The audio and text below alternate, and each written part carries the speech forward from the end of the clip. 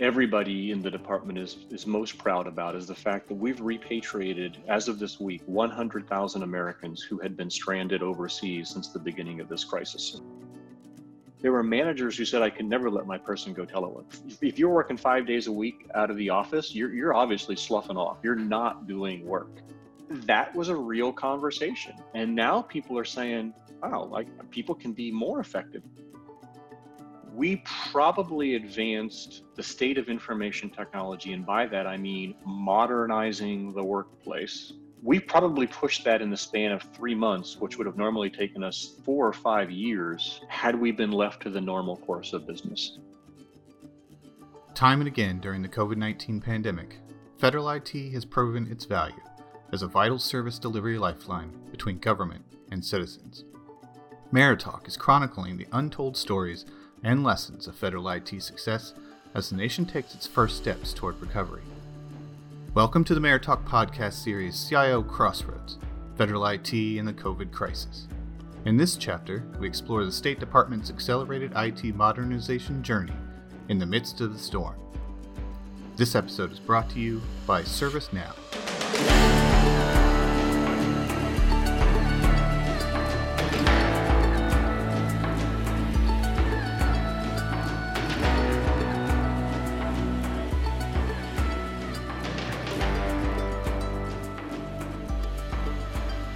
Federal agencies don't get any older than the venerable Department of State, created in 1789 as the first executive branch department, and charged with advising the President on policy and conducting diplomacy on the nation's behalf.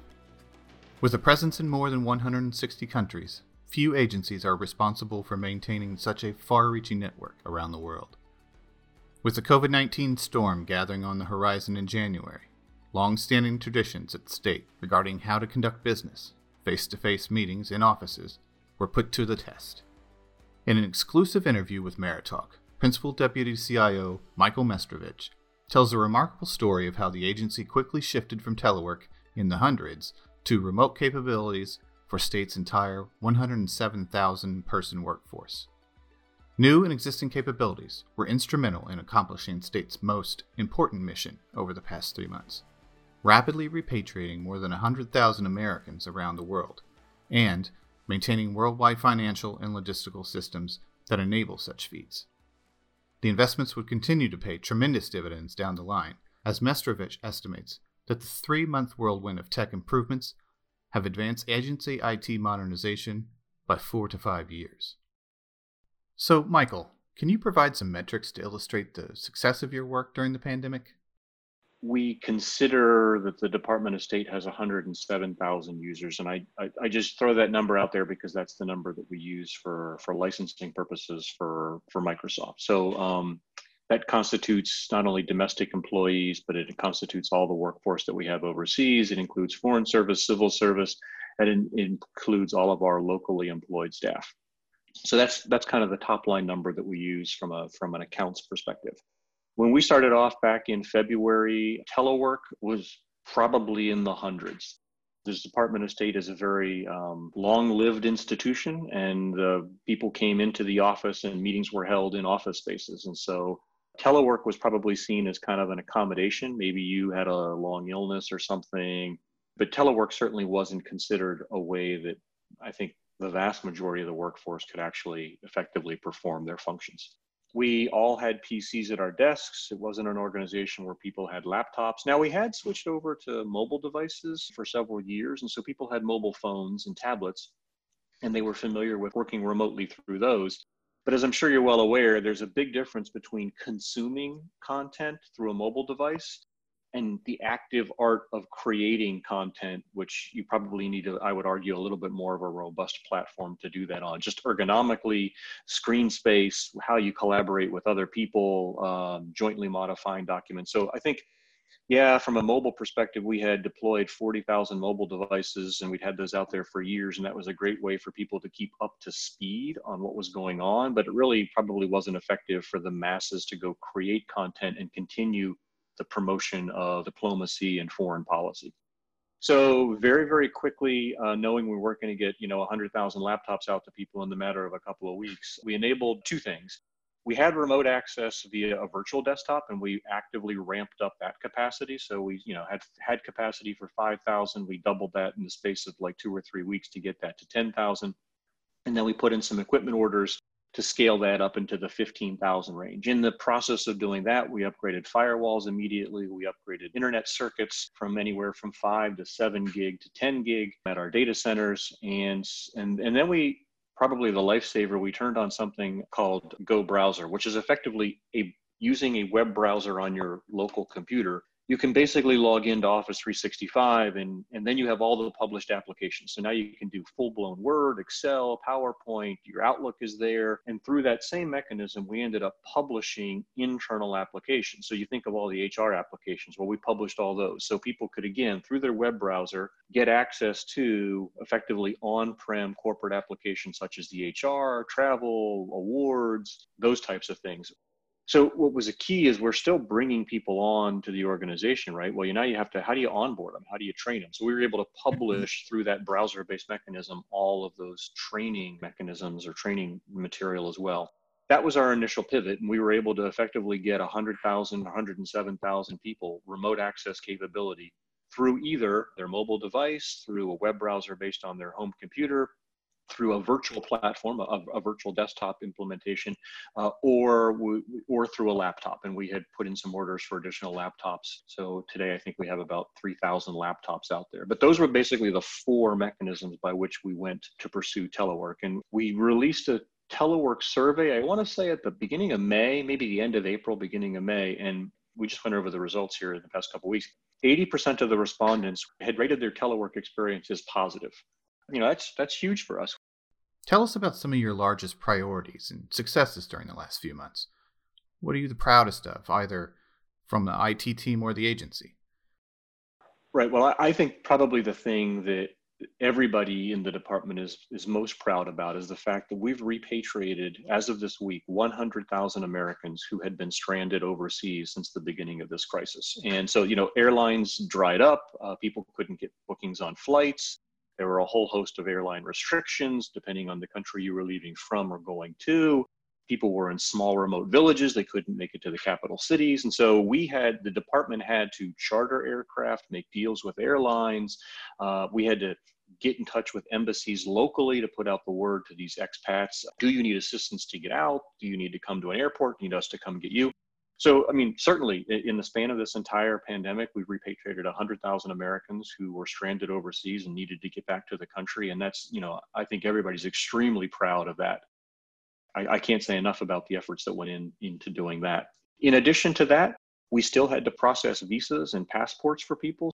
While there was a decline in the requirements for passports and visas just due to travel, again, you have all these Americans that are coming back. Do they have their passport? Have they lost their passport? How are they going to get home? They may not be bringing U.S. citizens who are family members back. And so how do you process visas for those people? So we still had to do a visa processing and a passport processing while we were having people telework. And then I think the third piece that I think we're also really, really proud about is we have a huge financial system that still pays for foreign aid. It still pays, we had to pay airlines in instances to get these people on flights. And so we have a very, very dispersed financial group across the globe, and they have major processing centers. And we were able to keep them online. So we were able to give them the tools and the equipment that they needed to be able to process all of the paperwork that was necessary to keep the whole system afloat from a financial perspective. Nobody went without a paycheck. All the bills got paid, all the invoices came in. And so that was another piece that I think people are really, really proud about.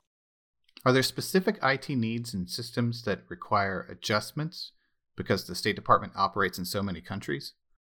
Right. I don't know if there are any, quote, unique requirements. I will say this. We had deployed laptops to some number of folks. And one group in particular, a medical group, first of all, they needed a surge in laptops. The second thing is we had been dealing internally with our security folks about enabling the cameras and the microphones that are embedded in those laptops. And we got through that. We reached back out remotely to all these laptops that we had deployed. And through the BIOS, we're able to re-enable cameras and microphones. And you might say, well, that's no big deal. The important point of that is because these laptops, they were using the cameras and the microphones to conduct telemedicine. And so they were interviewing American citizens, determining whether or not they had symptoms of COVID-19. We're making assessments on the ground if they needed to be quarantined, if they needed medication. It's not a unique IT requirement, but that's one of the cases where IT was really thrust into the forefront of how we can make a medical assessment as to the health of the individual before we put them on aircraft. Did the pandemic change anything from an IT perspective in countries that have more robust communication infrastructure versus those that don't? So we had two enterprise collaboration platforms, Microsoft Teams and Cisco's WebEx. Those were the two enterprise collaboration platforms. The thing that made WebEx useful in many instances was there was a dial-in number, and the dial-in number was unique to individual countries. So if you were in, and I'm making this up because I don't know that there's a dial-in number for Ghana, but if you're in Ghana, you could dial the local Ghana number and still get into WebEx, as opposed to having to dial a US toll-free number across and incur international charges. And so that was one of the things that certainly helped out from the WebEx perspective, is the people that didn't have the app on their phone or didn't have good bandwidth and wanted to hear what was going on anyway and wanted to be just an audio participant, they could do that because there were local dial-in numbers from many countries of the world. I don't think it's ubiquitous, but it was many more than we had for any other collaboration platform that was out there. We do have instances where people said, the bandwidth in my country is limited, and so I'm not able to fully participate in these web collaboration kind of platforms, and so I can only do audio only. Some folks did use Zoom, worked for them. It's not an enterprise platform. I don't know that if we offered a differentiated services necessarily by country, but certainly the infrastructure of the country that you were in certainly may have impacted the user's experience to utilize some of the tools and the capabilities. That is something that we have to consider when we roll these out, because you're right, not everybody has the bandwidth of, say, a North America or a Western Europe or a Singapore or Japan or in South Korea. Can you tell us what systems have worked best in the pandemic? Are there lessons learned from that, from IT modernization, cloud, cyber, authentication, those types of things? In this instance, we let cloud do what cloud does best, which is just scale out as demand increases. As I mentioned early on, we had a couple of different remote access systems. The virtual desktop system, that's all our infrastructure. And so there was a long lead time to buy more equipment and get it in and get it racked. That was actually like a 90-day lead time from the time we said, we want to increase VDI capability from the 10,000 to the 15,000. Well, that took 90 days to get that equipment ordered and brought in. Now, again, we are in the middle of a pandemic, so the supply chains are all up in upheavals, but still, there was a long lead time to get that equipment in and bring it in. When we used the browser-based mechanism through Office 365, that was instantaneous. We could scale that to 100,000 people overnight.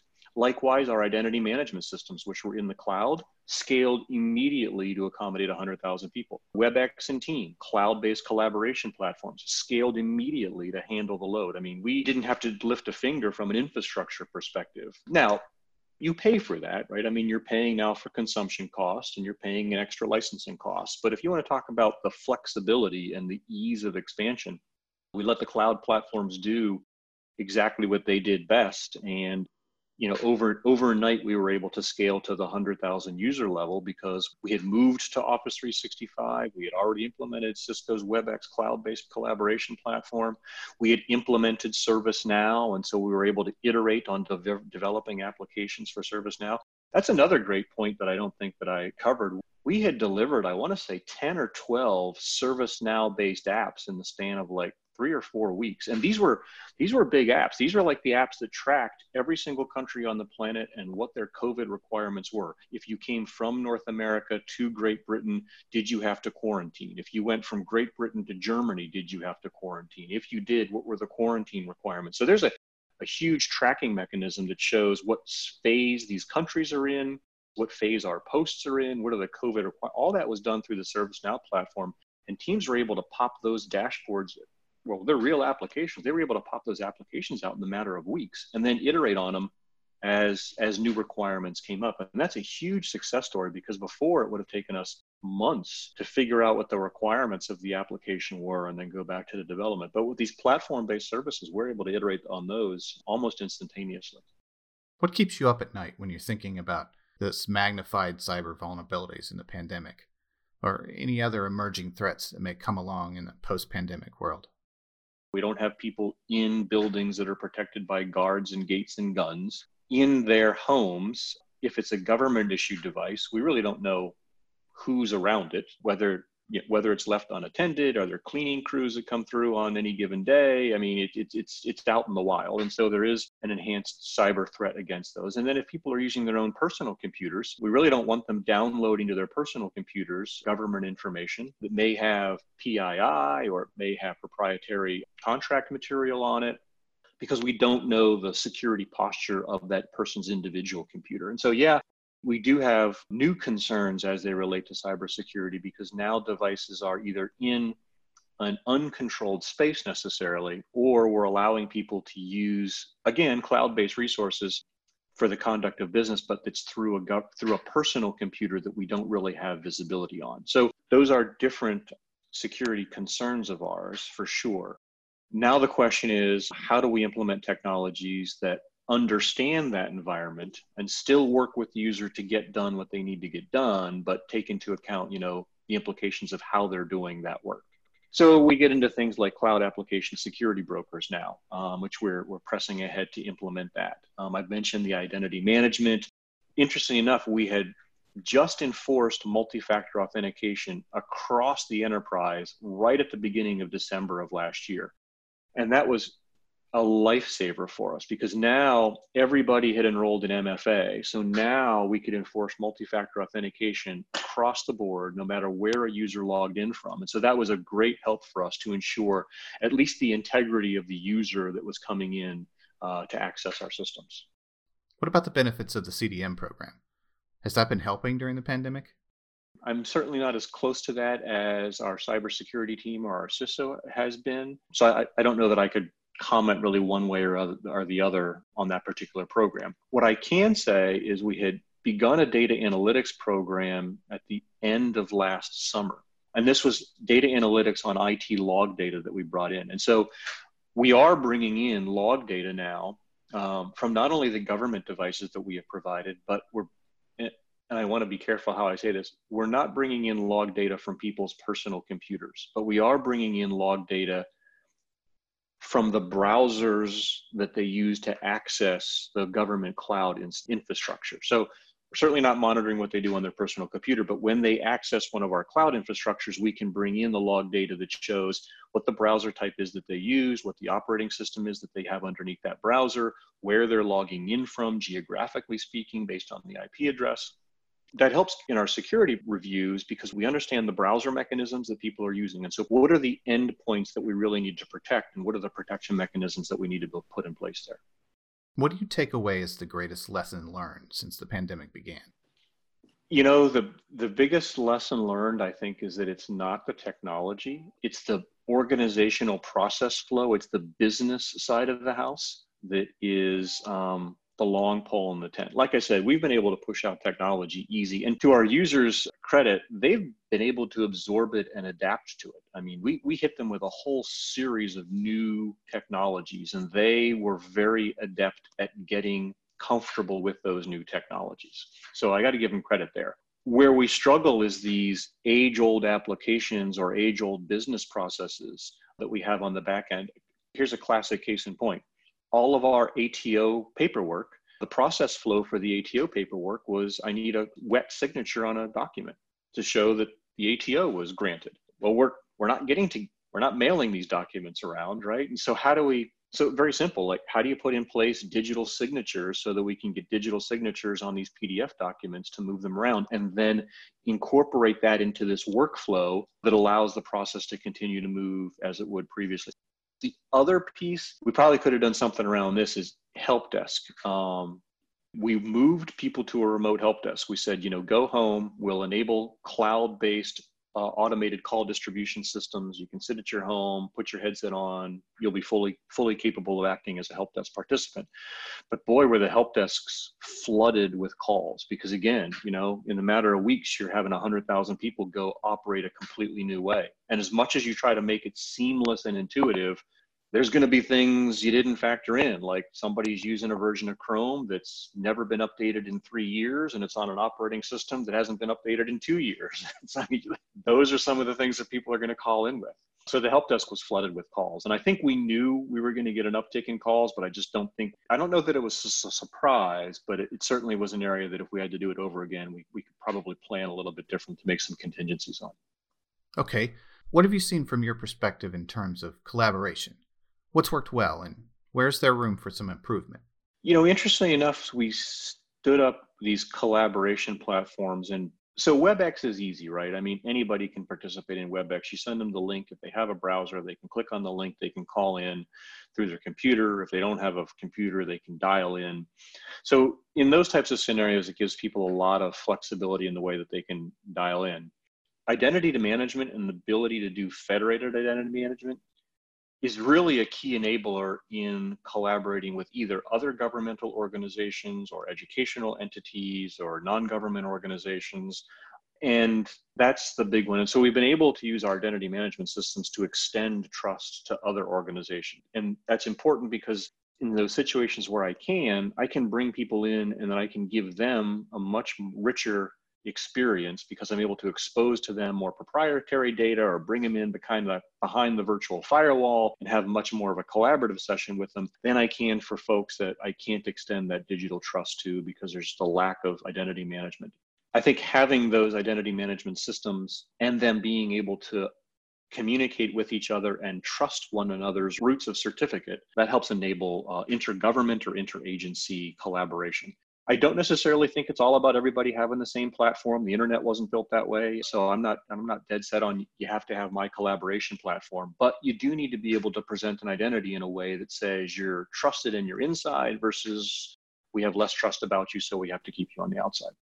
What's worked well when it comes to best practices, sharing IT between teams and leaders across government? How has your agency worked with others? I think that's been really good. I mean, OMB has continued to have CIO council sessions, even though they're virtual. They send out weekly updates on topics of conversation. So I know, the CIOs are talking.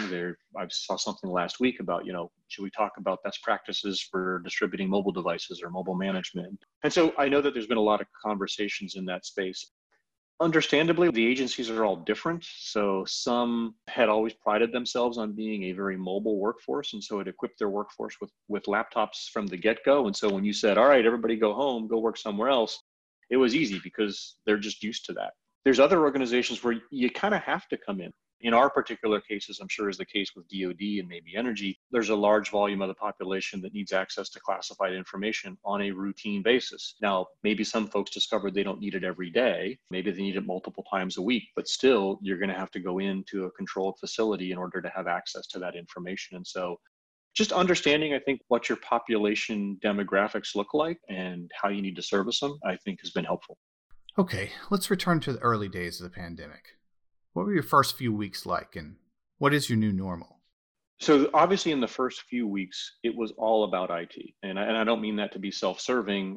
We had 7 calls a week with different groups across the department. It was on the pandemic, but IT was a participant in that. And for the first 2 to 3 weeks, the vast majority of those calls were about 2 different things. Number one, medical, like how do I get my people out? And number two, how are we going to use this IT system to do what we normally did?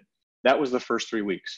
And after the first 3 weeks, things settled down and IT was not in the forefront of those conversations. And so I was happy about that because people got used to using the tool sets. That's on the provisioning of IT side.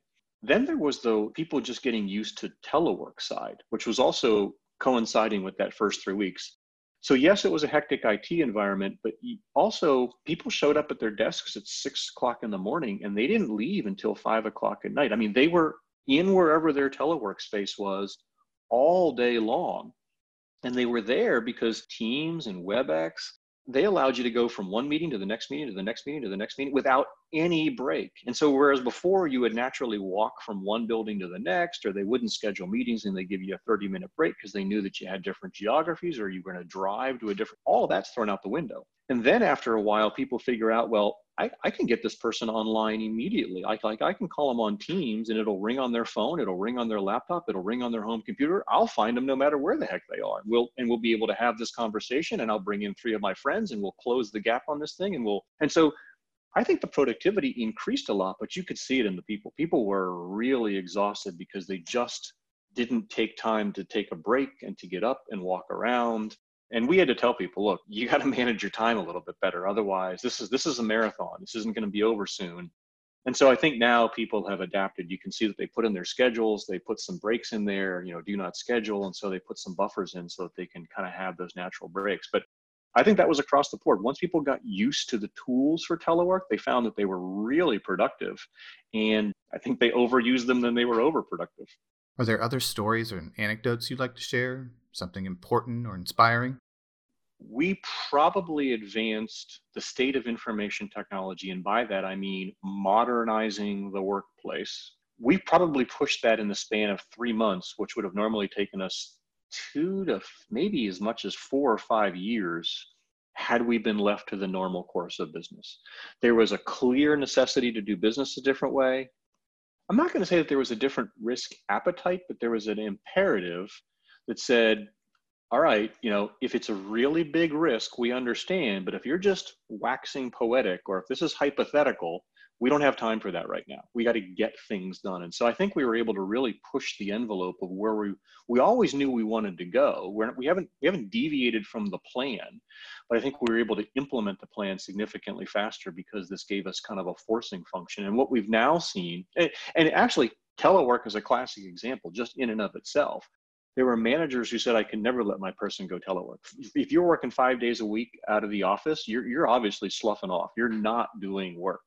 That was a real conversation. And now people are saying, wow, like people can be more effective. In our telework survey, people have said, please keep us teleworking. That's the overwhelming majority of the sentiment that has come back. Don't revert. People, I think, have realized that telework is acceptable. People are productive doing it. And that in and of itself, that cultural shift in and of itself would have taken years had it been left to the normal course of events.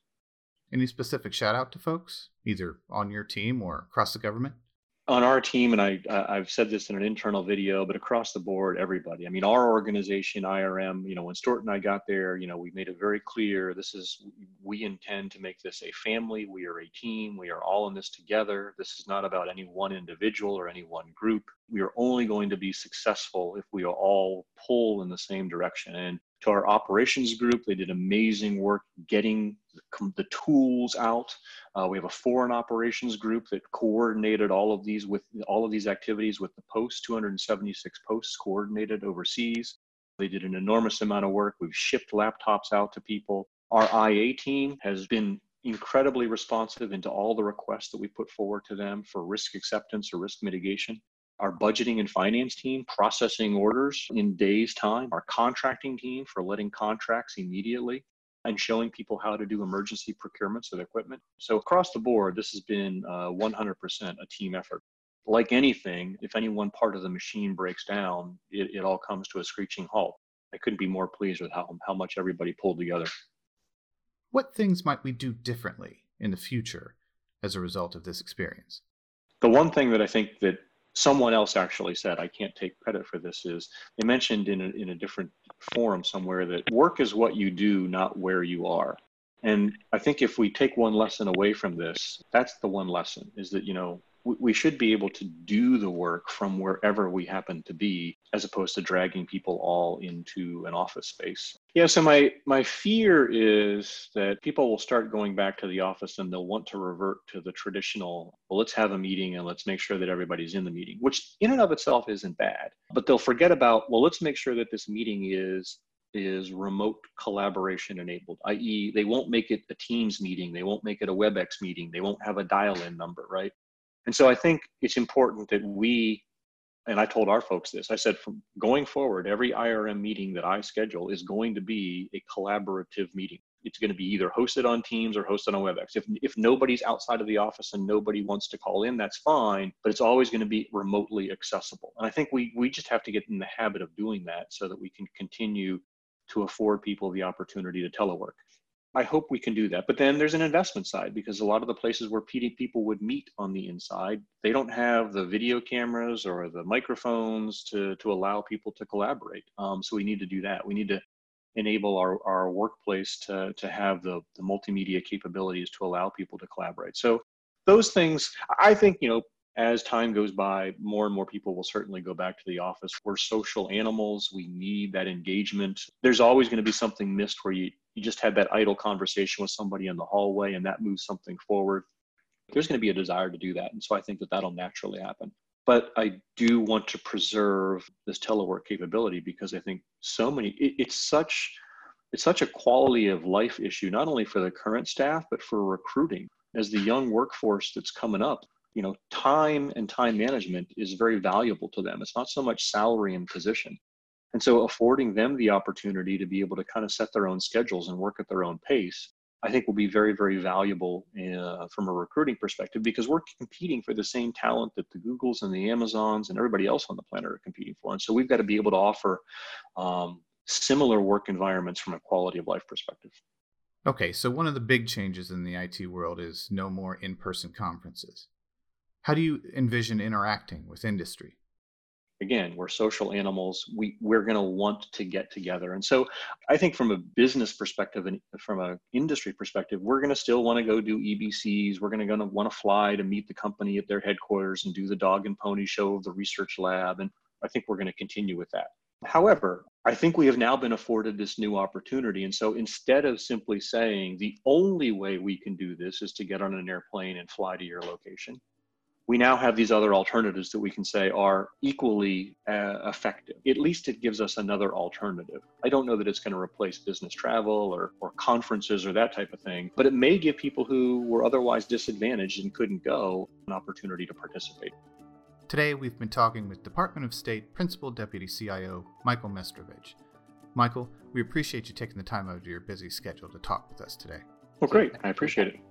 And thank you, listeners, for joining Meritalk's podcast series, CIO Crossroads, Federal IT in the COVID Crisis. We hope you'll continue to join us as we take a look at Federal IT's reaction to the crisis, the challenges faced along the way, and, ultimately, the success stories that have kept America rolling. This episode was brought to you by ServiceNow.